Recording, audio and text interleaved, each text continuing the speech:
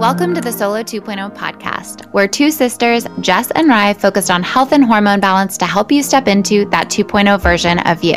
Growing up, we heard all about hormones. Sometimes more than we wanted. From our mom, who is a hormone health educator. As we got older, we rebelled and experienced our own health struggles and ups and downs. But today we have businesses helping people get in tune with their bodies, break free from restrictive eating and lifestyle habits, and learn how to balance their hormones naturally. So what can you expect from this podcast? Honest conversations and hot topics that should be more mainstream, like period health, cycle tracking, non-hormonal birth control, and our unique take on fad diets and trends that aren't always so supportive for women. Plus, interviews with health and wellness entrepreneurs making a big impact in the world. Ladies, it's time we align with our powers and redefine what healthy means to us. Let's get into it.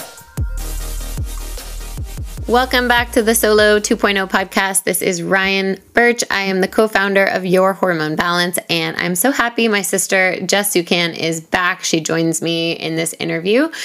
She's been out for a little bit. She was just in Colorado traveling, so really happy she could make it so that we could chat with two fellow podcasters and really focus in on a topic that I don't think is covered enough. Our guests today both have a really unique perspective, which helped us open our minds, and we hope that it has the same impact for you. We chat with Tara Vander Dussen, who lives and works on a dairy farm, and Natalie Kovarik, who lives and works on a cattle ranch. They also have a really interesting podcast, Discover AG, where they talk about hot topics in agriculture. Definitely suggest checking it out. They will explain right away how they met and their unique backgrounds at the beginning of this episode, so I won't get into that too much. But they also share about their day in the life on the farm and the ranch and how they stay strong despite challenges that are out of their control.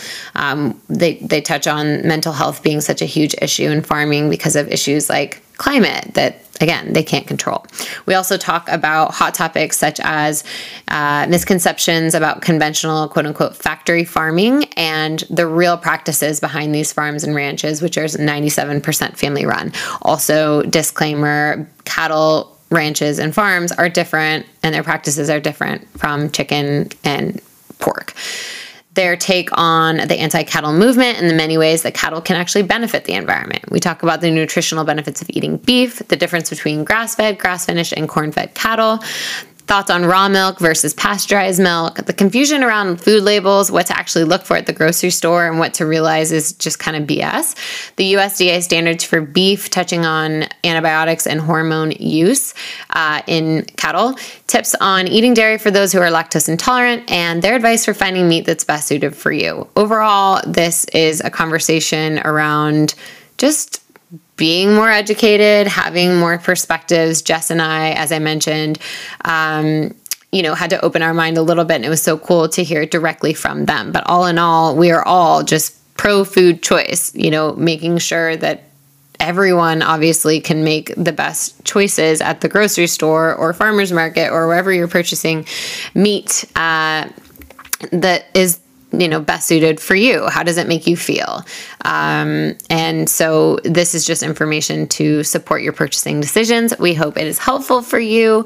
Even if we have certain things we might disagree on or we might choose differently, that's what all of these conversations should be about, right? Not just one-sided. So let us know what you think. Don't forget to rate, review, and subscribe if you've been loving any of our episodes lately. And if you haven't, we'd love to hear from you to know why. We're at Solo 2.0 podcast on Instagram, and our email is solo2.0podcast@gmail.com. We always want to be better, and we always want to bring you content that really, supports your life. So let us know. Enjoy this conversation, and we will catch you next time.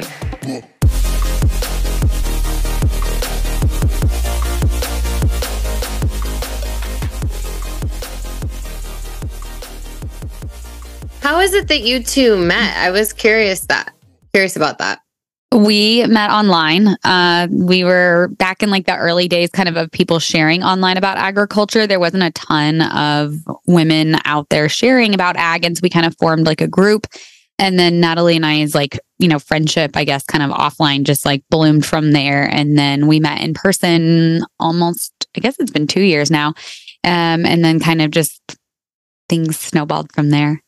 That's what's so cool about the virtual world. As much as it can be stressful and it can also isolate you sometimes, it really brings people together too. I've met so many friends through and like sliding in someone's DM or them coming in mine. And then some of them I've never even met in person, but you can still form a really cool friendship with all of this tech stuff we have now.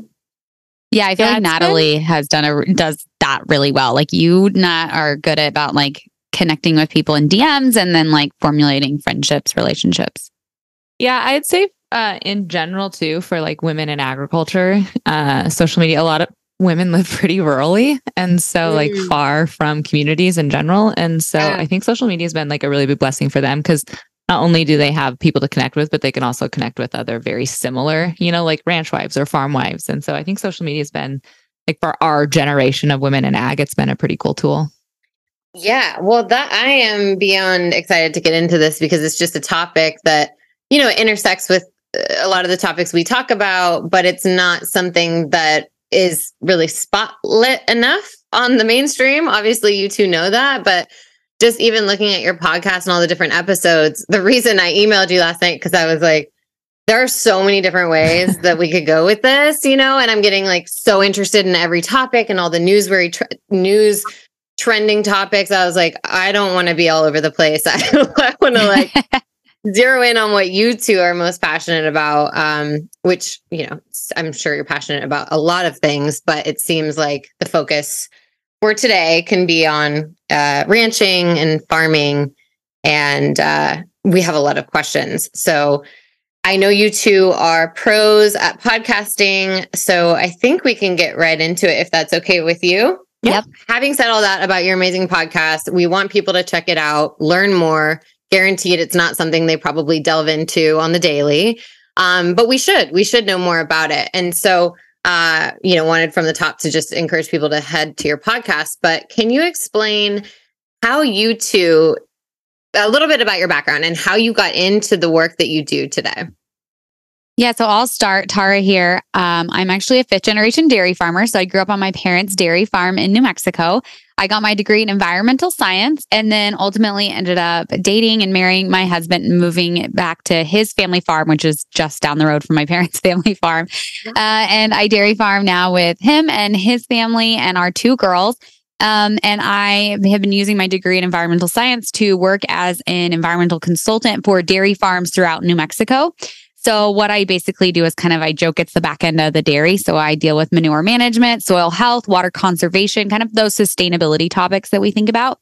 And about 7 years ago, my daughter was pretty young and I just was seeing a lot of misinformation in the mom groups around dairy and its impact on sustainability and the environment. And so I just kind of wanted a platform to be able to share what my day-to-day life was like on a dairy farm and what I was seeing from the environmental side of things. And, that starting to share has really grown and changed and morphed into what it is now and teaming up with Natalie for our podcast and our other endeavors. Amazing. So like Tara, I grew up in agriculture. I was raised on a cattle ranch in Southwest Montana. So a lot of people immediately think of like Yellowstone. Yeah.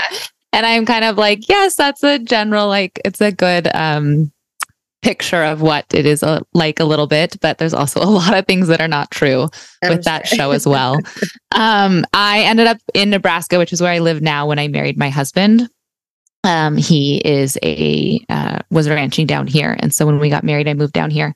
I got my degree in pharmacy. And so before I married him and moved, I was actually living in like a bigger city in Montana and I was practicing full-time pharmacy at a hospital/clinic. And I truthfully really thought that would kind of be my future, just my path, my career.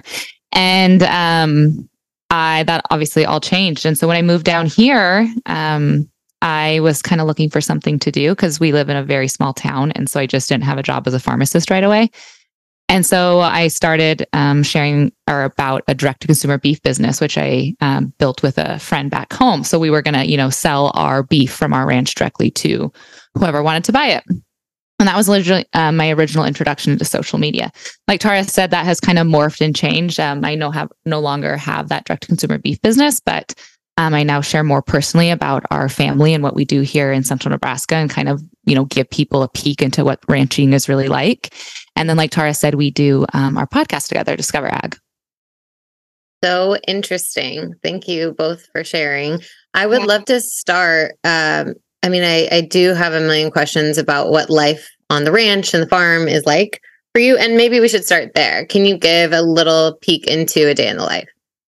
Yeah, sure. I can start. So I live about 100 to 200 steps from my milking barn. So like my backyard is our cattle, and they go in, to be milked twice a day, every day, no matter what day of the week or year it is.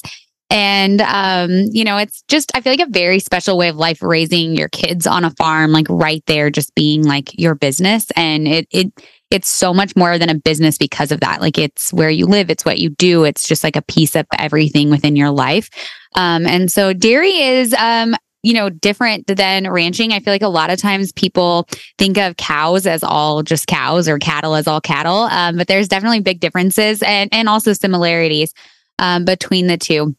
But growing up, on a dairy or being here on the dairy, we obviously have, the milk trucks coming to pick up the milk where the cows are being fed twice a day, every day. And so there's a lot going on the dairy farm. Sorry, quick follow-up question on that. What sort of, I don't know how to ask this, but like, what is the production level out of your farm, or like how much milk are you producing? Oh, that's such a good question. So my husband actually has a really great number for that. The town that we live outside of is about 40,000 people. And the dairy farm that we're on actually produces 40,000 gallons of milk a day. What? So every person in our town essentially could like have a gallon of milk. And so that's actually how I know that fact. It's kind of fun to be able to share that, and it puts it into perspective. So we're a larger family farm. There's a lot of misconceptions we can get into about large farms. People, just think of large farms as like, quote unquote factories, when in reality, like there's a family like ours behind 95% of all dairy farms in the United States. Great. Yeah, I think that's a huge misconception. I think a lot of times when you think factory farm, and we'll get into that later, but factory farm, you think of abuse and unethical practices, and you don't really think of a family at all behind of it. You think of it as this like big conglomerate, with all these men. I don't know. It's just like, truthfully, it's really what I kind of have thought of for many, many years until more recently. And that's why I'm excited to talk to you ladies too, is just kind of breaking down the barriers and the myths around all of this, because I think that I most likely have a lot of misconceptions myself.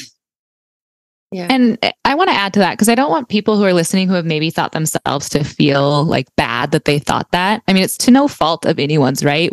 That's where society and our culture is now. We're just removed from where, our food is grown and who is growing it. If you go back, many centuries, everyone was involved in food production. And so you knew more about it. You were raising it maybe for yourself or for your local community. So there wasn't that room for questions and concerns and, all of those different things to creep in that now I feel like make their way into the food system, because there is space between, who was producing at the very start and then when you're at the grocery store buying it. And so I don't blame people or want them to feel guilty for thinking that. I mean, it kind of makes sense. I have probably my own misconceptions about, what it takes to turn my electricity on, and how we get to certain conveniences that we don't have to think about in society. Yeah. What about a day in the life for you, Natalie? Yeah, we were actually Tara and I were together this past weekend in Austin. We went for a podcasting conference, and we were a little bit of outliers there. There was a lot of people from like LA, and we were in our cowgirl hats. And so we stood out a little bit. And so it was just easy to kind of have conversation about like, what we were there, what our podcast was for, and what we do. And one lady we were talking to was like, so interested in ranching. And she's like, tell me about it. Explain it to me. And I just could not figure out how to like appropriately explain what it's like to ranch. It just really changes from day to day. I think maybe saying it's like a seasonal job, I guess, or lifestyle makes sense. For Tara, when she was talking about dairy, there's a lot more consistency there, right? So the cows are kind of fed the exact same, milked the same throughout the entire year. Like there's a lot more structure built into the dairy industry than there is ranching.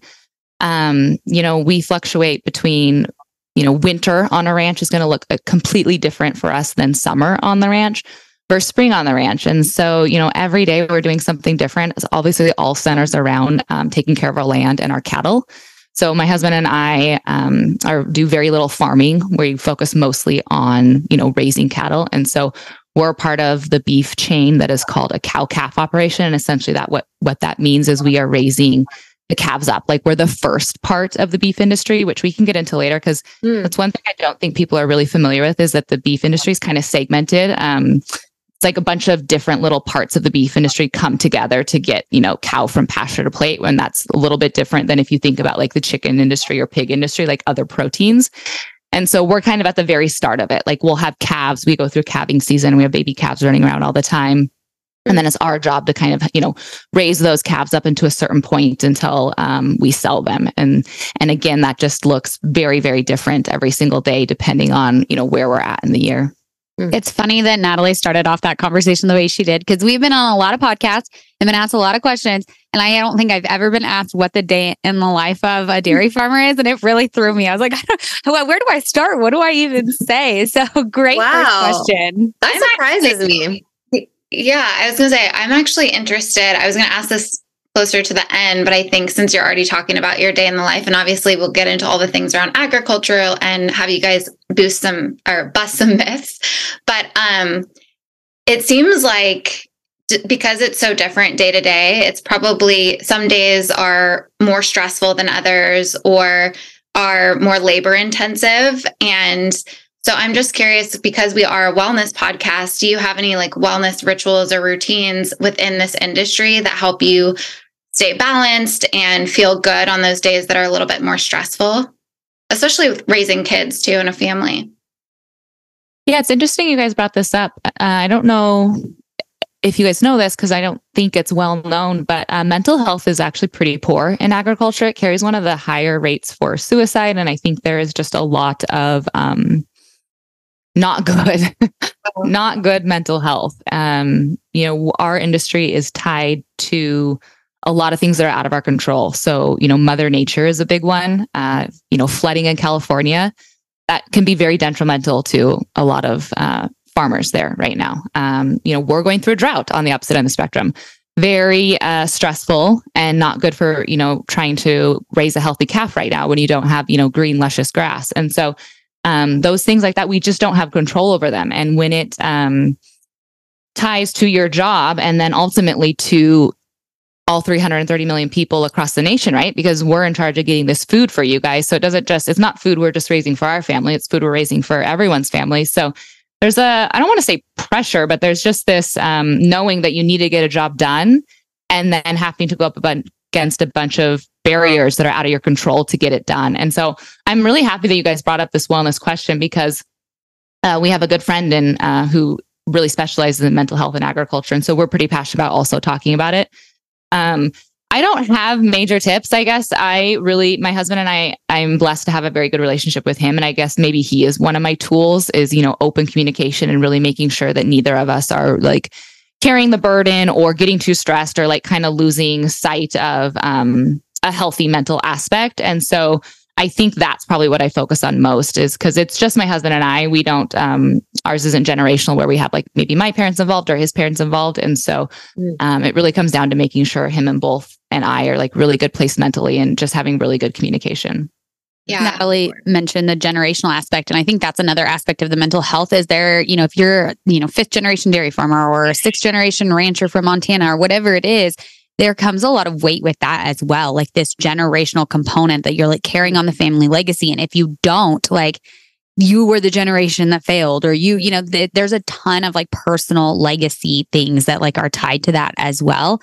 And I think that probably the biggest tool is the fact that ag is now more than ever just talking about it, like opening up the conversation, trying to get these conversations out there and started.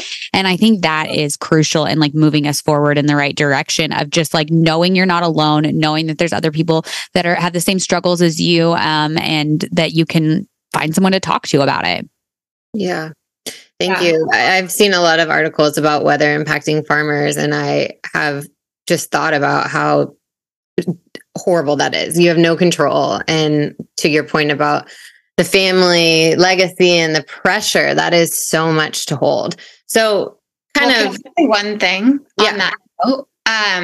It just got me thinking too, that I think for a lot of people that eat meat, even if you weren't at one point vegetarian or vegan, and I feel a lot of those people probably feel this way that have newly introduced meat, the mindset of like, I don't want to know where it came from. Like, I don't want to know. I just want to eat it, because if I know, I'm going to be disturbed and I'm not going to want to eat it.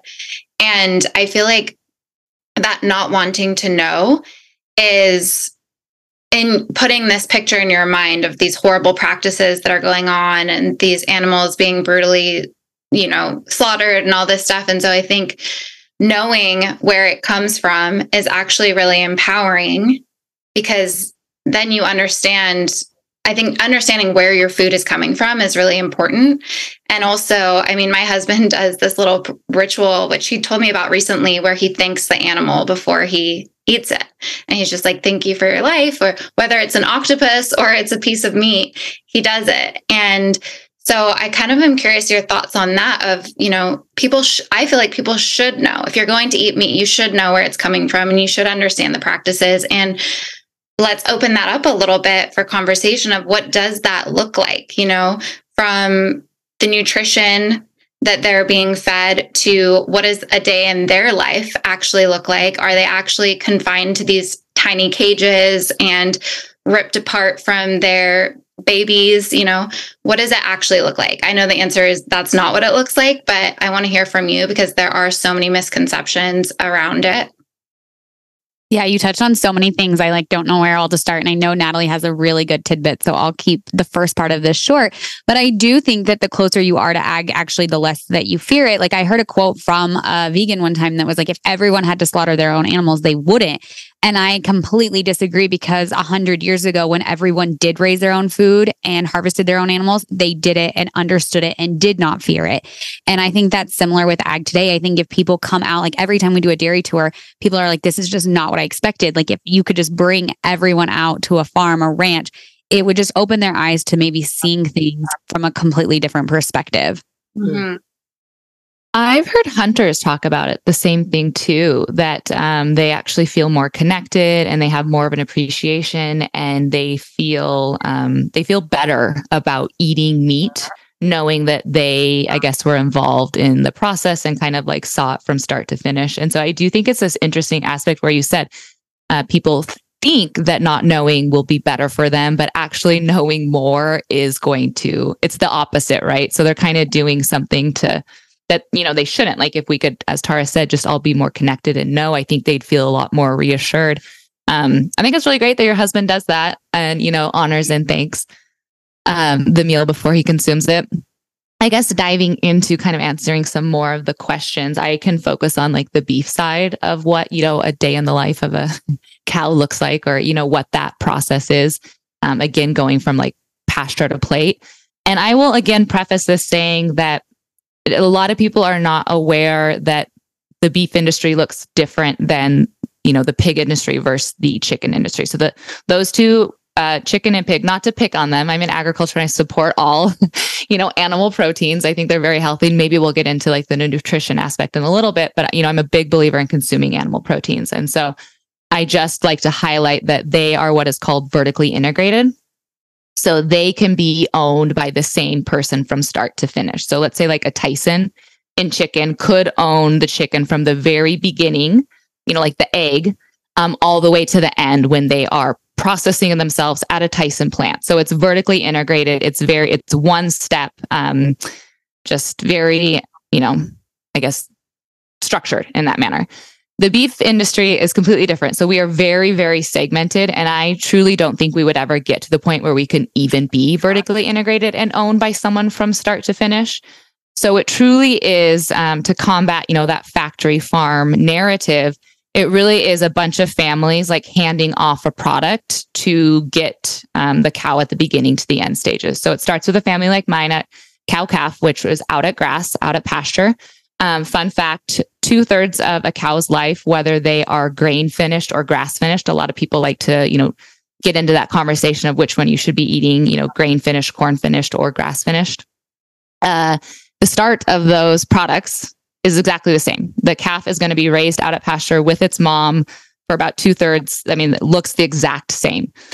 So that's kind of where my family plays a role. Then once it gets to a certain age weight, it is then sold. So our family will sell it to another family, which would finish it. So that's kind of where that grain finishing process actually comes in. A lot of times when you're looking at larger scope agriculture, it's going to be what people would think of as a feedlot. So that is where the animal is then, not on grass anymore. They are there for probably like, I don't know, this is just average speaking, but maybe like 4 to 6 months. And that is when they will get that extra grain added into their diet so that they can, quote unquote, fatten them up. So you're just kind of raising them that last little bit. You're introducing different things to the diet that would, get them to that harvest weight quicker. Then again, that animal is then sold to the packer, and then the packer is going to process it. And so it really is this segmented industry, and over 90% of it is comprised of families. I obviously have no problem with people thinking of the packers like, Cargill, JBS as factories. That is what, that is the factory side, I guess, of the beef production. But anything before that truly is, families caring for the cattle. Yeah. And then I guess I'll jump into the dairy side. Following Natalie, dairy is completely different than beef and hogs and chickens as well, like another completely different sector. We actually raise all of our own calves from day old until they enter our milking herd, until they leave our facility as a dairy cow and, change careers, as we like to say, to become a beef cow. So, which is actually a really cool thing about dairy, is that a dairy cow will give us all the things we love about dairy: milk, meat, or milk, cheese, yogurt, and then ultimately give us beef and meat at the end. And so as far as dairy cows, our cattle are in confinement, but I think that what that confinement looks like is very different than the picture that can be painted on the internet. So we're an open lot style dairy. So our cows are outside year round. And that obviously has to do with our climate. I'm in New Mexico, so we have a pretty mild climate where I'm at in New Mexico. It gets not very cold in the winter and not super, super hot in the summer. So our cows are out in a pen, just walking, what you would think about like a pen, like you would have a horse in, just a big corralled area. Dairy cows are very different than beef cows in this way. Dairy cows are very, I always compare them to like athletes. Like they're very particular. They've got to have a particular diet. They are very much like the babies of the cattle world. My brother actually transitioned from dairy cows to ranching, and he says he still can't get over how he could feed beef cattle out on pasture, and the beef cattle look so great and healthy. And if he were to put a dairy cow out there, she would look terrible, and he'd have to go out and get her and bring her back to the pen. Like they're just very different animals. So our dairy cows actually have a nutritionist that plans all of their diets to give them a well-rounded diet of like fats, carbs, proteins, exactly what they need for producing high quality milk. Because that milk, they really need to get that balanced nutrition. We have a vet that comes out once a week to our farm that does herd health checks everyone from the calves to the milking cows. And then to touch on one of the comments you made about, separating the calf from the cow, that is a hot topic in dairy. And again, this is a spot that looks so different on dairies. If you see a video online of a cow upset that its calf has been removed from it, 99% of the time it's actually a beef cow that's being shown, not a dairy cow. Dairy cows, unfortunately, this is what they've been bred for, their genetics. They don't make great mothers. A lot of times they can end up trampling the calf, laying on it, leaving it. They'll get up as soon as they give birth and leave to go eat and then not come back to the calf.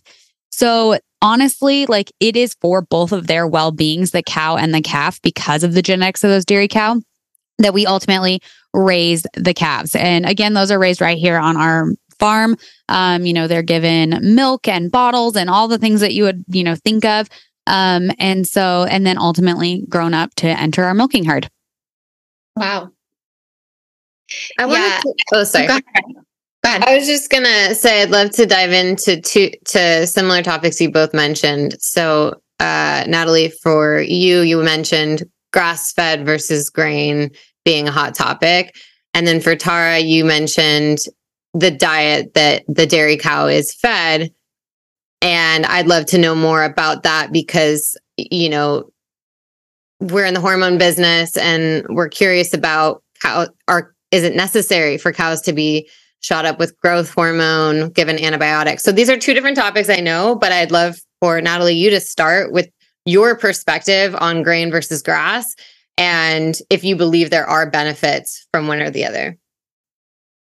Yeah. So again, if you're looking at, a conventional traditional beef in the grocery store versus one that says, grass, you need to make sure it probably says grass finished. If it says grass fed, that could probably mean, because again, the animal that was getting grain in its diet is still getting grass in its diet too. It's just a component they added in, whereas grass finished is going to be strictly, grasses. So 2/3 of that is going to be the same. It looks the exact same. That calf was raised the same. It was on out at pasture with its mom, getting milk, grazing. I think I always break this into two answers. So there's the nutritional side of it, like is it healthier for you to consume, a grass finished product over the grain finish, and then the environmental side. I think those are the two things people care about most. From nutritional, right now, there isn't shown a big difference if you look at the micro and macronutrients. There are some minute ones you could really dive into. People really like to highlight the omegas and how, from a grass finished aspect, that's going to be better with the omega-6 and omega-3 ratio. And it is higher in the 3s, I believe. I think pretty much across the board, any nutritionist will say that, that is true. But if you're really concerned about getting omegas in your diet, you need to be seeking it from fish or something that's more adequately, to give you the proper amount of omegas you need anyway, because beef isn't high in omega anyway. So it's kind of like you're dealing with non-negligible, like it just doesn't make a difference, right? Like, yes, omega or the grass finished has more omegas, but the difference between the two doesn't really make a difference in our diet. Like, it's not going to help us meet our recommended dietary allowance, the RDA that we need or anything. Todd and I really stand for food choice. And so I don't have any problem with anyone, whether you want to choose the traditional grain finished one or the grass finished one. I never like to steer people or promote one over the other. I just like to give the facts so that they can make an educated opinion themselves. So nutrition, there isn't a big difference to pick up one label over the other. Environmental, I always say that there's like pros and cons to both, so grass finished cattle obviously has benefits from the environmental standpoint of you have a cattle out at grazing at pasture, which I'm pretty strong about advocating for the benefits of that, because cattle get a pretty bad rap. And in truth, if you really understand ecosystems and how nature works, you recognize that cattle ruminants are actually a really important part. There's actually 5 principles to soil health, and a grazing animal is one of the 5 principles. They are required. They are built in by nature. You look back at like bison grazing, the Great Plains.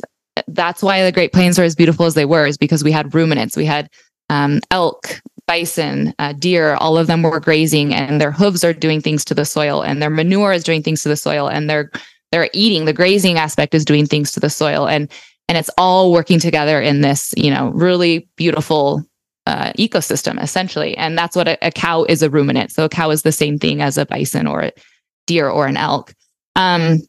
So I love grass, fed finished from that standpoint, that you have an animal out at pasture longer. But if you're going to get down to actually the, global or the greenhouse gas emissions, people do not like to hear this, but an animal in like feedlot actually has a lower greenhouse gas emission than one out at pasture, because they aren't out there as long. And the belching actually has to do with the feed they're digesting. And so you get less of the methane emissions from an animal in a feedlot. So there are pros and cons to both. Feedlot also allows us to have the food system we do. We can finish more animals quicker, and we can do it at a more affordable price than if we were to have, everything be grass finished. And so I think there are pros and cons to both. I see the need for both. I like that we as consumers have the option of both as well. Yeah. What about the corn aspect of it? The corn fed part of it, because corn is notoriously very high in omega-6s. Also, I think it's 90% of corn is GMO. So, when you're ingesting corn and maybe you're eating corn-fed beef every single day, that is going to raise your omega-6s. And then you also have to take into consideration the person eating this omega-6 rich meat. Are they also eating processed foods? Because this meat is potentially more affordable. And so I'm just kind of curious your thoughts on that. Yeah. So here's my opinion. Again, going back to the cattle are ruminants. They actually have 4 stomachs, so they're built a little bit different than if you think about a chicken or a pig. The ruminant, the way they're structured.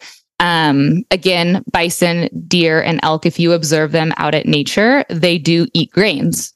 I mean, they consume that as a natural part of their diet. And so people who like to argue that corn isn't a natural part of the cattle's diet, I just don't subscribe to that. My husband actually has his master's in animal nutrition, ruminant nutrition. And so he will say the same thing, that ruminants they have the ability to digest corn naturally. If you observe any other ruminant out at nature, they eat and consume grains. I think you could probably get into the aspect of like our feedlots feeding too much corn or pushing it too quickly. That's a little bit different than a cattle out just naturally grazing and consuming grains. But as far as just a cow consuming corn, is it bad for them and they shouldn't be having in their diet? I do not believe that. I do not think there's any studies that show otherwise either. Also, the unique thing, what I said at the beginning, that they have 4 stomachs. The part about eating corn, it would be different than a chicken or a pig who is monogastric, so has the 1 stomach, because cattle actually take all the things that they're eating and upcycle it to turn it into beef. And so it's a little bit different when you talk about like you are what your animal eats. That is not like true for a beef cow, just because of the way the ruminants are built and the way that their anatomy works. And so that's what we eat. Our operation, we feed eat our own cattle. My cattle actually enter the conventional food supply chain. So, they're not grass finished and we don't do direct to consumer anymore. So they're just going off to become like grocery store beef or restaurant beef. And so that's what we have eaten. That's what I've grown up on my entire life, is like a grain finished cow. And I guess I just don't have any issues from it.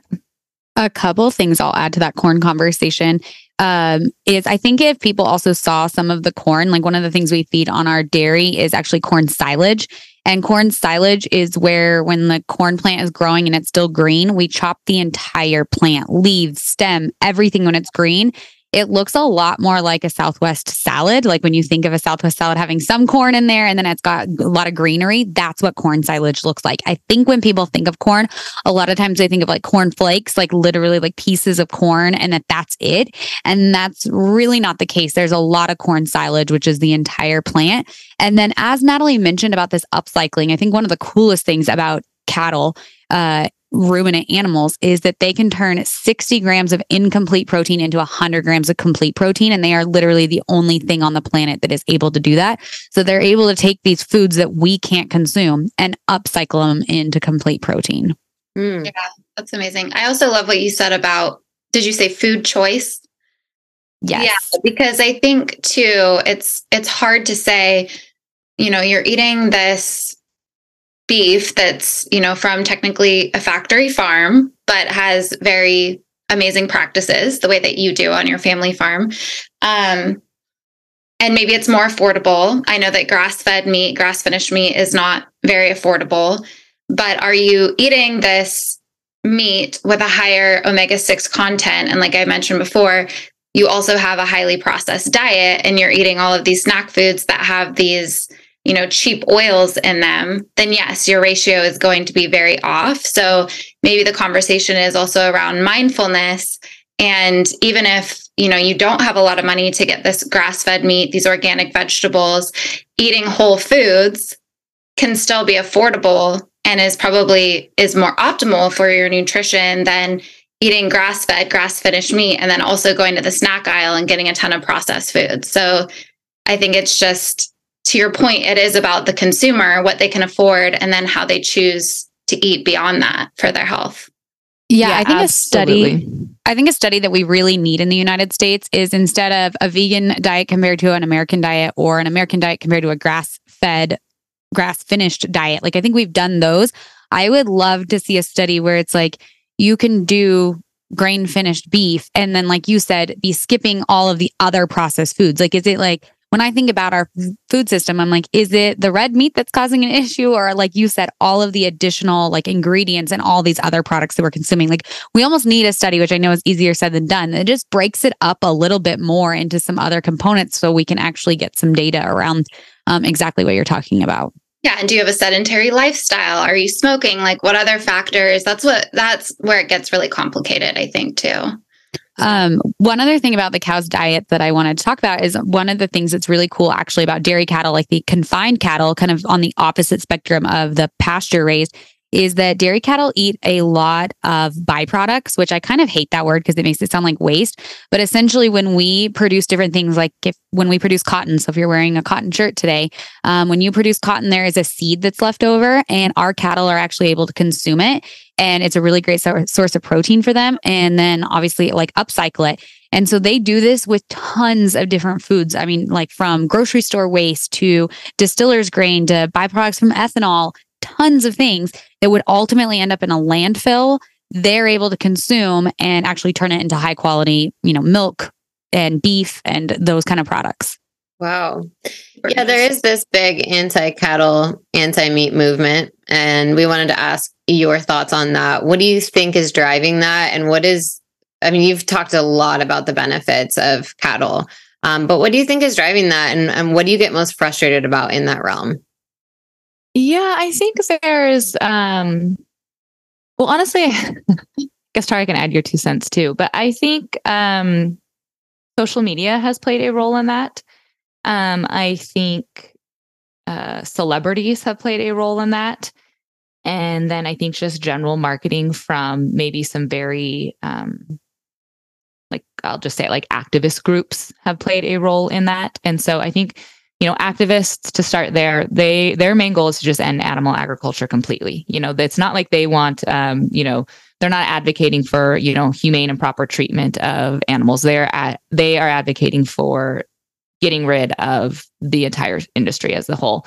And so I think they recognize that they can get their results by latching onto some of these narratives and pushing, feeding almost this narrative to people in a different way than saying that to a consumer. And they don't care about that. They don't care what they're saying. They just care about the end goal. And so I think there's that route. And then, like I said, going to the celebrities and social media. I love social media. I've, been sharing online forever, and I think it's a really amazing tool. And I usually don't have many negative things to say about it. But I do think it has given people, for better or worse, a platform to voice their narratives, right? And nowadays, a lot of us feel like we are the experts in a lot of things that maybe we traditionally aren't, or maybe we just share, in bypassing that this is the way we choose to feed ourselves and our family. And that gets taken by every single follower as that's how they're going to do it. And there wasn't really a conversation around it. There really wasn't, whether that's an emotional conversation, a scientific conversation. It was just, they saw a headline maybe, and now they're not eating meat. And, that message is, prolonged and carried on. And so I think I think it's coming from a lot of different areas. And I really think it's dangerous from both, again, tackling it from the nutritional and the environmental side. Protein is one of the most important things we can, consume in our diet. And animal protein is flat out, I believe, and I think, studies back me up in saying that it is better for you than a plant protein. It has all the essential amino acids you need. It is better absorbed. Like there's a ton of differences between plant and animal protein. And so for the people that say, yes, protein is very important, but we can just get it through plants, it's just not the same to me as consuming it through animal products. And so nutritionally, as a nation, we do not have a calorie deficit, a problem. We have a nutrition problem, right? Like we are getting enough calories as a nation. We're not getting enough nutritious products in our body. And so if you take meat, which is, very nutrient dense, it doesn't come with a lot of, the negative carbs and all the other things, it is a whole product, right? I mean, it's a very nutritious whole product. And we're taking that out of our diets. We're losing protein, we're losing iron. I think as women, especially, we're very iron deficient as a nation. So I really worry about removing animal proteins from the diet. From the environmental standpoint, I do not know how the wool has been pulled over our eyes, but somehow we have been tricked as a society into thinking that cows are the problem. And they are actually, as I mentioned earlier, part of the solution. And so these people that are advocating for removing them, they really don't understand the ripple effects of what will happen if we take out grazing animals. They're so important for our grasslands. They're so important for the soil. Like Tara mentioned before, they're doing really great things to decrease greenhouse gas emissions from other industries, right? So the almond industry, the con industry, the citrus industry, all of those get to have lower greenhouse gas emissions because they don't have to put their byproducts, as Tara said, into a landfill. Instead, our cattle get to eat them. So they're very much so a part of the cycle when it comes to the land and the soil. They're very much so a part of the cycle when it comes to other agriculture industries. There are so many benefits for cattle. They help mitigate wildfires. That's why California, but that's why you guys have wildfire problems, is because you guys don't allow cattle to graze and help keep down that brush and all of those fuels that act for fuels for fire. And so there's a ton of really cool things they do for the environment that are beneficial. Obviously, they can be a detriment. You can overgraze. You can do things where cattle can be a problem. Any grazing animal could be a problem to the soil and the land. But that's our job as ranchers, is to make sure we are managing our cattle and our land appropriately. And I really strongly believe in the good of our nation as ranchers. Like, I know we're all out there doing the best for our animals and our land. And so the idea of removing them really, really concerns me, again, from a nutritional and an environmental standpoint. I'll come in with a few facts in there. So animal agriculture as a whole in the United States accounts for just under 4% of total greenhouse gas emissions. So if you see a headline that says cattle is the largest emitter, it is absolutely completely false. The top three, so transportation, industry, and electricity, account for 80% of greenhouse gas emissions. Like that, when you put those numbers into perspective, I just think that like Natalie said, it's crazy how we've gotten here as a society to think that. I also know, dairy and beef as well has set a lot of, emission standards and goals to improve. But something Natalie and I do talk about is what percentage would be okay? You think about 4% is the total greenhouse gas emissions for animal ag. We're working to make improvements. Even if we cut that number in half, that's a great thing. But we're going to have emissions no matter what food you're consuming, whether it's plant-based or animal protein. Everything uses resources in order to produce it. And we have to have food in order to live. So there is some conversation there about I think we need to be having is making diets, quote unquote, more sustainable or more in line with mainstream media's wants and needs while making it less nutritious. And so there's a lot of nuance in that conversation that gets missed. And I think the reason is it's a lot easier to see a headline that says cattle are killing the planet. And you as a consumer are oh, I'm going to do my part and not consume animal protein, than actually going in and seeing, going beyond the headline and looking at what is the actual basis there, what is the science behind it, and what ways can I actually, improve my carbon footprint besides that. I hope that makes sense. Yeah. Oh my gosh, yes. And actually, you touched on something from a sustainability standpoint when it comes to reusing water, which is something that you talk about, green water, I believe. And I will be the first to admit that for a very long time, I preached almond milk, and not preached as in it's the only type of milk to drink, but, almond milk over dairy milk. I definitely have recommended that before. And now I know that almond milk is not a very sustainable process as far as water is concerned, and especially in the state of California. And I think you had posted something about that. So I'm curious to hear your thoughts on that. I do love almond milk, but it's something that recently I've actually switched over, and I'm no longer drinking it because of what I've learned. So I would like to hear a little bit more about that. Yeah, the conversation about natural resources and food is very interesting, and water use. I'll start by saying all food uses resources. All food uses water. It's varying degrees, and they all have pros and cons to both of them. So I, again, believe in food choice of choosing which, milk or milk alternative suits your lifestyle. But there is a lot of misconception about the water use around dairy. We actually reuse a gallon of water on our dairy up to 5 times. So it's an incredible cycle to see how many times we can actually use that single gallon of water to reduce our water use. And then another part of this conversation is the green water. You mentioned the green water. A lot of times beef has a target on its back as being a really water intensive food. But the truth is about 94% of all water used to produce beef is actually what's called green water, which is rainwater that's going to fall from the sky, whether cattle are out grazing on that pasture or not. Whereas a lot of other foods, and I don't mean to pick on almonds because I do love a good almond, but almond uses primarily blue water. And so that is what you're going to be thinking of when you think about your aquifers and your rivers and your lakes and your reservoirs. That's that kind of water, not necessarily rainfall. Another thing in this conversation that I think we need to do a better job of is instead of comparing like a gallon of milk uses X amount of water and a gallon of almond milk uses X amount of water, or a pound of beef uses such and such water, is actually looking at the nutritional component. So if you were to drink a glass of almond milk, and let's say it has a smaller carbon footprint, you're not getting the same amount of protein as you would get from a glass of milk. And so you're going to have to go to another food source to then fill those protein requirements. So in the end, it took you 2 foods to get the nutritional composition of a single glass of milk. And so taking into account that you're like compounding your environmental footprint when you're having to consume multiple products to get the same benefits as one product. And that's not like right or wrong. It's just something we have to consider when looking at this, like using, I feel like the greenhouse gas method is not ideal. I think we should actually be looking at nutrient density versus greenhouse gas emissions.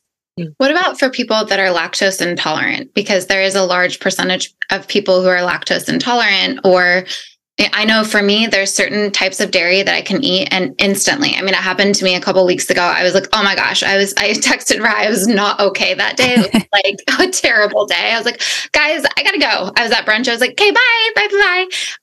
But I can also have dairy like goat cheese and even like mozzarella or some milk and be fine. And so, yeah, what's your perspective on that? Because not everybody necessarily can digest dairy the same way, in order to get a nutritional profile. That is such a great point. And that is exactly why I believe in food choice, because certain foods do not work for certain people. But there is actually a lot of options within the dairy. So there's tons of lactose-free milks out there nowadays, which are great options. And then some products, this kind of surprises people. There are products that are actually naturally lactose-free. So like hard cheeses that have been aged, like aged cheddars, are naturally lactose-free. And so a lot of times those bother people less than some of your softer cheeses. You mentioned goat's cheese, goat's milk. Sometimes for some people that is easier to digest based on, like the composition of the goat's milk. And so I do think it's like finding the right balance for you. And there's also changes throughout your lifetime. Like I know my poor mom, loves ice cream, and she's like, once I turn 50, I can't have ice cream after, 8:00 at night. Like there is just changes in your body and your gut health as in different phases of your life. And so I feel like finding what works for you. There is a plethora of options now. I think, Natalie mentioned that we live in a world where there's tons of options. And I think that's one of the incredible things about our food system actually is how many options are out there that you can find exactly what's right for you. Yeah. Do you have thoughts on raw milk at all? Oh, I have lots of thoughts. How long do we have? Well, that's just something that I've been wanting to dive into and experiment with myself just because I don't drink milk, and I'd be curious about it because I know that it has.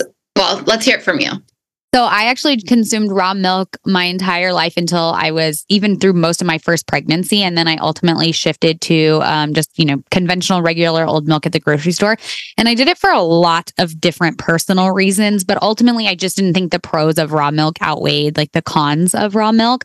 I am not an advocate of thinking that raw milk has some amazing health benefits that conventional milk doesn't. I think ultimately they're both really great products.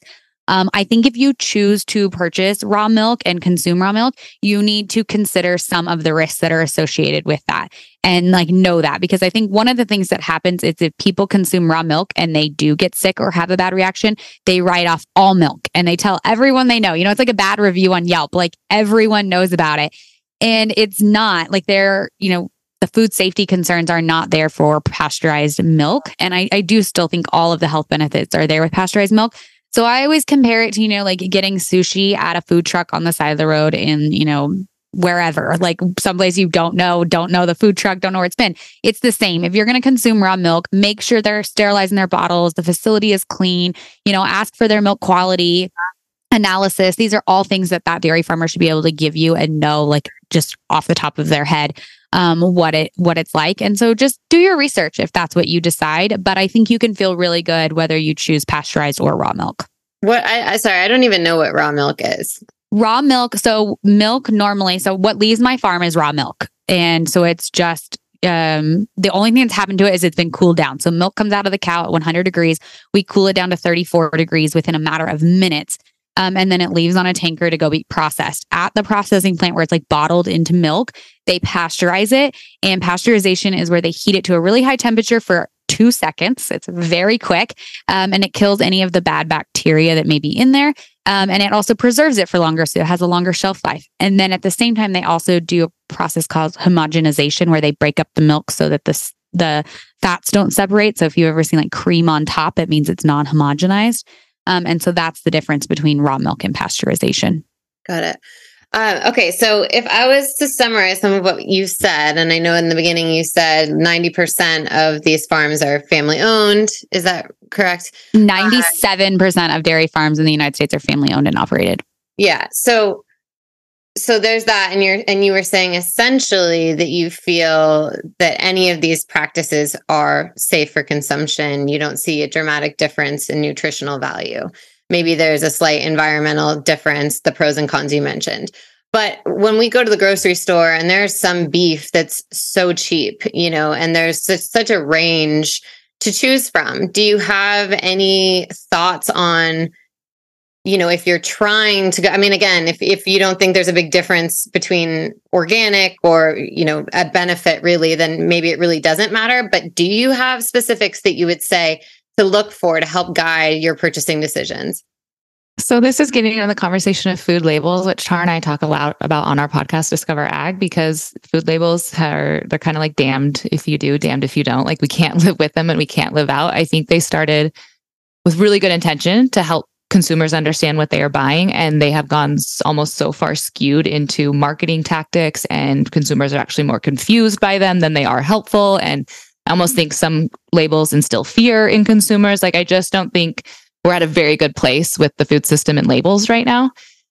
So if you really care about supporting a US rancher and you want to feel really good about the product, I think you could try and find a rancher local in your area that you could buy the beef directly from. So do a direct to consumer route, whether you, again, you can order them online. I would caution a little bit because there are some online companies that like import their beef a little bit, especially the grass finished. I don't think that's really well known. Like Butcher Box imports a majority of their grass finished beef. So you're not really supporting US farmers and ranchers.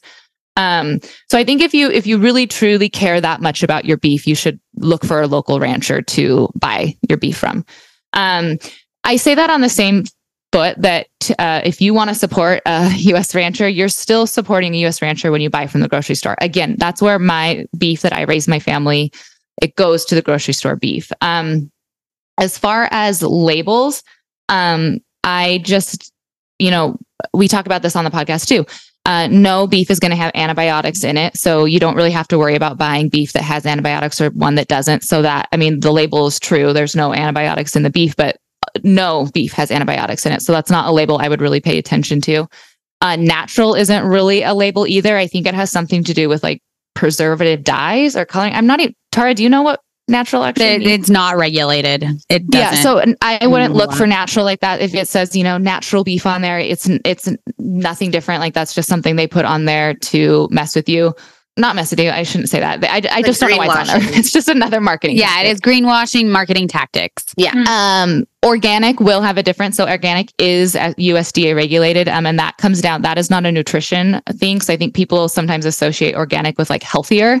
That is not true. It's actually just a farming practice. But if you dive into the organic conversation and that's really important to you, you could look for the organic label on beef. Other than that, I don't know if there's any other labels on beef to really look for. Sorry to just keep throwing more on your listeners, but I think people are afraid, going back to like the importation exportation, I think people are afraid that the beef they get at the grocery store isn't American raised. We do import beef, but it's mostly trimmings, lean trimmings to mix with our ground products. So if you are buying like steaks or, cuts like that from the grocery store, oftentimes it's going to be from a U.S. farm and ranch. We're not really importing like, cuts like that from other nations.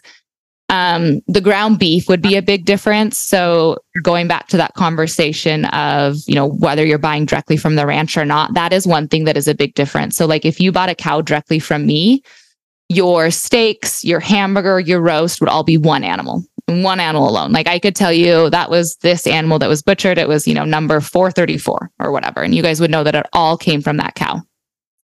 When you get to the grocery store, again, that ground product is not one animal. So what they're doing at the plant is they're just combining all the animals that came in that day and grinding all of the animals together. And then they're usually adding in that lean beef that we imported from other nations to get that. Because, people want, I don't know what you guys shop, but like people want, 70-30 or 80-20, our beef like if you bought directly from me, ours wouldn't be that lean. My beef from my freezer is not that lean. And so that's what we're importing is those lean trimmings to make that ground hamburger leaner. And so that would be a big difference between grocery store beef and the direct to consumer beef. Obviously, also, your farmer, like you can ask the rancher all the questions you want when you're buying direct from the rancher. And you could ask what the animal got fed. Like you would have all of that access to information, which again, you don't have at the grocery store. But for anyone listening, I really, truly want you to feel good and safe about going to the grocery store and buying beef.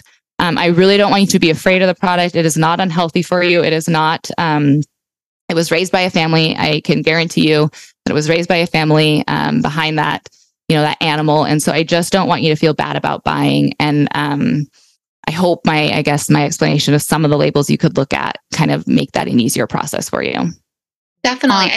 Some of the confusion, though, comes from there undeniably have been factory farms that have confined animals to small spaces, and there's been inhumane treatment to get these animals to market faster. So how do you suss out? Because those clearly aren't the family-owned ones that you're talking about.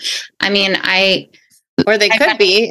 Just because it's a family doesn't mean, who knows? I'm saying they're so a lot of that goes back to what I was talking about with the difference between chicken and pig and beef.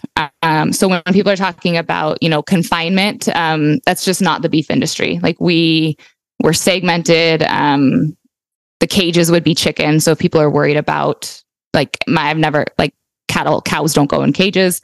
So a lot of that, factory farm lingo and fear, I think, is actually coming from those, when I talk about those vertically integrated, the pigs and the chicken, and they just get crossed over into the beef section.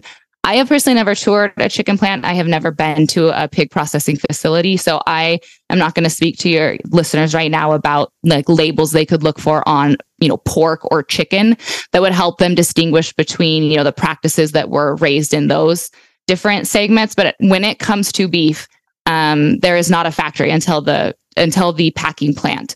I think there is debate of whether a feedlot is considered a factory or not, but that's still an animal outside. They're just on dirt, not grass. And there's just more of them because they're finishing them than they would be out at pasture. And so none of those things you fear are really in the beef industry. Okay. So does that help? Yeah, very much so. Maybe I'll talk a little bit on the milk side at the grocery store briefly. I personally buy the cheapest milk on the shelf at the grocery store, whatever is on sale. And the reason I do that is because all milk on the shelf is held to the same safety and quality standards. There's a lot of labels or a couple labels at least on milk that I think people have questions about. The biggest one is probably RBST. Fun fact, there is not milk on the shelf anywhere in the United States from cows treated with RBST. So it's actually like a non-issue label anymore, but consumers still look for it. So that's why we still put it on the bottle. And one of my favorite things about the dairy industry is if you want to buy, local from a local farmer or dairy farmer, buying the plain old conventional milk actually on average comes from a farm less than 100 miles from that grocery store. And it takes about 48 hours for it to get from our farm to the grocery store. So it is a very dairy is one of the most local products you can get at the grocery store without it having a label saying local or anything or getting it at a farmer's market. It is extremely comes from a farm very close to where that city is at and where that grocery store is. That is really interesting. Final question, and this, there's debate around this. There's not necessarily a lot of studies either way, but yeah, again, we're in the hormone business. We have seen women whose test results are very high in estrogen, men as well, who are consuming a high amount of dairy or beef. And sometimes that appears to be a factor when they're consuming a high amount of cattle injected with hormone. But again, it's not like studies don't say definitively either way, there's opinions on both sides. So is it necessary to shoot them up with hormones? What's your opinion on that? So from the dairy side, I feel like a lot of the conversation around hormones came from the RBST, it was a naturally occurring hormone. It was used mainly, I think, in the 80s and 90s. My dad said the last time he used it was, I think, in the 80s. So well before I was a part of a dairy farm. But it is, again, no longer being used. So I think some of these conversations we're still having are based on like old research or old information. There was not anything like unsafe about RBST, but it was very much a consumer driven thing. Consumers did not like it. They did not feel comfortable with it. And so farmers, I mean, if there's one thing farmers and ranchers are good at, it is giving people what they want. And so dairy farmers saw the need to remove that product, and that's what we'd have done. I think the last year that you could use RBST was like 2020.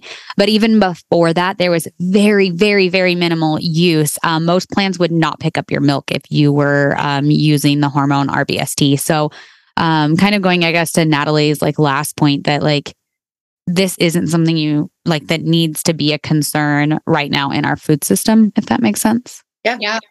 Thank you. The other problem with labels too, and Tara and I talk about this a lot, is once a consumer is used to looking for a label, if someone doesn't put them on the product, then the consumer assumes it's in there. And so I think that's where we've gotten with like this no antibiotic, no growth hormones, and like whatever other label is in there. It's like people are putting that on their beef packages or their milk, even though they know it's not really an issue, but they feel like they have to because now consumers look for it. And I was actually talking to a family that is in the direct-to-consumer beef business, and they were like, we would love to not have to advertise like no antibiotics, no growth hormones, because we don't really think that's a problem within the industry. But if we don't, then we're the only direct-to-consumer beef company that doesn't put that, So it's kind of like, don't hate the player, hate the game. And right now, our food marketing game is that the more labels we can give a consumer that makes our product, seem better, that one's going to be the one that's chosen. And I really believe that actually greenwashing and labeling is the issue,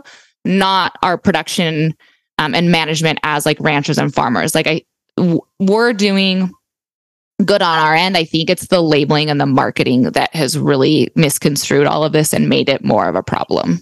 Are you saying that you don't use hormones, or that's generally not used? Yeah, I'm not super familiar with growth hormones in the beef industry. I couldn't tell you the percentage of, I guess, operations, families, cattle ranches that use them and who doesn't. We don't use them on our operation. And like I said, I couldn't actually tell you if that, I guess, more information about that. Yeah, that's fine. I know that's one of the components of the organic label is that it's definitely, they don't use hormones, and there are certainly farms that do. So I think from a consumer standpoint, when concerned about your hormones and what you're ingesting, that is a part of the conversation. But that's great to know that on your farm, it's just not even something you need to do. And that's probably more common than we think. Yeah, and I think that goes back to what I said, that like, if you really care about some of those things with your food, try and just buy local. Because I don't feel like labels have the best intentions for you. I actually think they're really misleading. And even like with organic, there's a lot of organic fraud. Sometimes if you're buying organic, you may not even buying organic, unfortunately. So if you really care, find the farmer or rancher so that you can ask them, like, are you using this?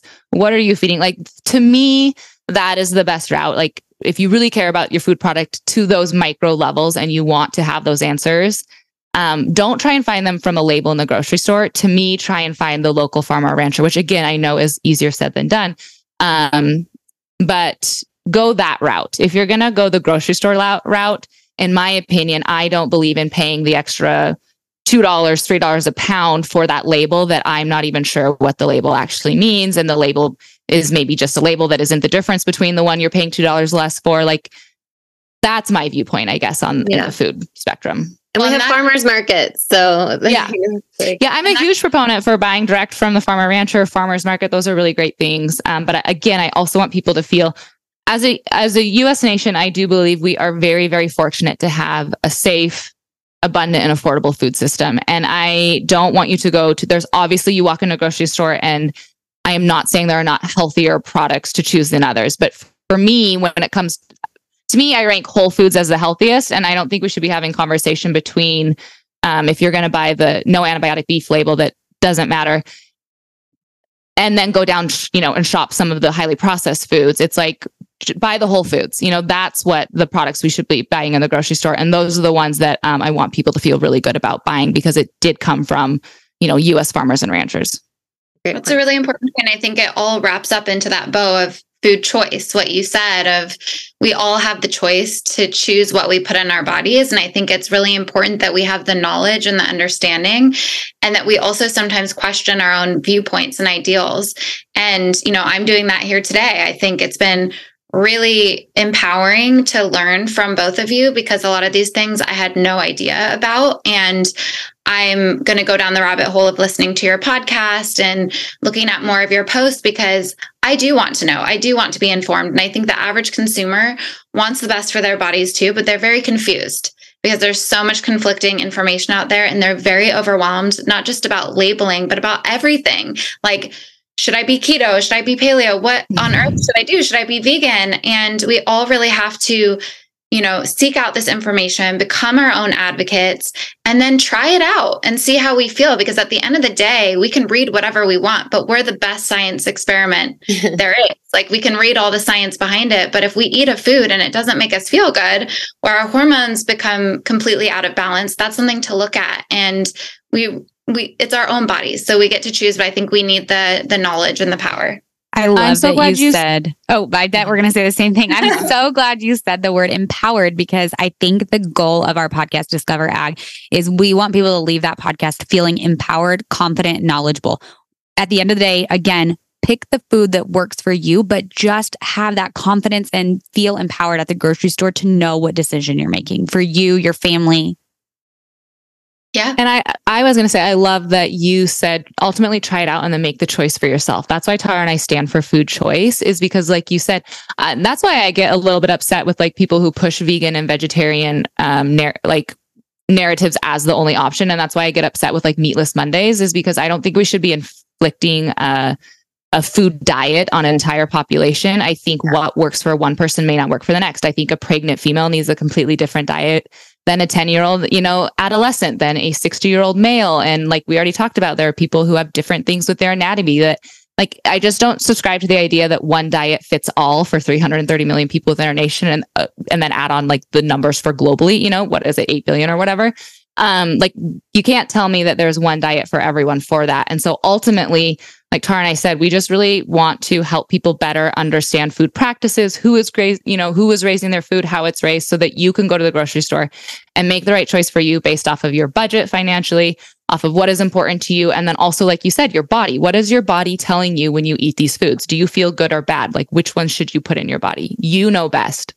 Yeah. When you put restrictions around any food and these really strict rules, and you decide something is good or bad, then it creates so much stress and shame, and that can manifest as illness in the body. And so it's really nice to know, even this term may be not the best, but of all the terms I've heard, flexitarian, where it's just like, I choose what I want based on the season of my life, instead of putting myself in a box to where then I feel restricted, or I feel like I can't step outside of that. And there's a lot of shaming from different groups where it's like, oh, you were vegan and now you're not, and shaming that person to feel terrible about their choice not to be a vegan anymore. And I'm sure the same is true on the flip side with carnivore diets and things like that. And so it's just like, who are you to say what somebody else should or shouldn't do? You can suggest and give the information and help them to try different things to hopefully lead them down a path that's going to work for them. But at the end of the day, it's up to you. So I love that you both talk about that so much and are passionate about it as well. Okay, well, thank you both so much for your time. I really have, it's opened my mind quite a bit. And one thing you mentioned that I think is an important point for everyone to really listen to is about our government's food standards on a whole. The fact that like we don't have certain things are not allowed. So we can trust just even in that. Like we have a good system. And then, getting local and really understanding where your food is coming from is like a bonus and a great thing to begin to do. So thank you for that. To end, we know you have a podcast, you have very engaging Instagrams, and I read that you have a docuseries as well. Can you share a little bit about that and just how everyone can find everything that you're doing? Yeah, so obviously if you're listening to this, you are a podcast person. So the best place that you would probably enjoy following us would be over on our podcast, Discover Ag. We're a Thursday podcast, and the premise is that we take kind of the top 3 trending topics in the ag and food space that week. So it's kind of headlines like, what is the New York Times talking about? What is the Washington Post? Maybe it's a post on social that's going viral that's about the food or agriculture. And then we kind of give you our perspective from within the industry. We kind of felt that like a lot of these, online platforms or, magazines or whatever it was, were all coming, they're written by someone in New York and they're talking about what happened on the farm, right? Or the food practice. And we just felt like there should be a resource out there that is actually a farmer and a rancher talking about ag, and food, and not the person in the urban setting. So if you are the type of person that sees, food headlines and has questions or concerns, like our podcast, that's what we do. We break down those things so that you guys can better understand them and then feel more connected. And like Tara said, empowered in, confident in the food system. We both do have personal Instagrams. Mine is my name, Natalie Kovarik, and Tara's is her name, Tara Vander Dussen. And then, our docuseries is in the pilot stages right now. So we filmed the pilot episode last fall, and it's essentially what we would love to pair with our podcast. So we'd really love to visually bring, like right now we're kind of bringing the farm and food and all that discussion to you through your ears. And what we'd love to do is pair that and bring you guys onto actual farms and ranches across the nation and show you, how cotton is raised and what it does take. We could go to a chicken plant, we could go to Chili's and harvest it in New Mexico. And there's just so many, like, if you think about our food system, there's it's a plethora of options to investigate and cover of the practices into them. And so that's what that is. And so we shot our pilot episode and we're kind of behind the scenes doing all the work to get that to the next step where it becomes an actual show. Ooh, that's amazing. Good luck. That sounds fascinating. Thank you.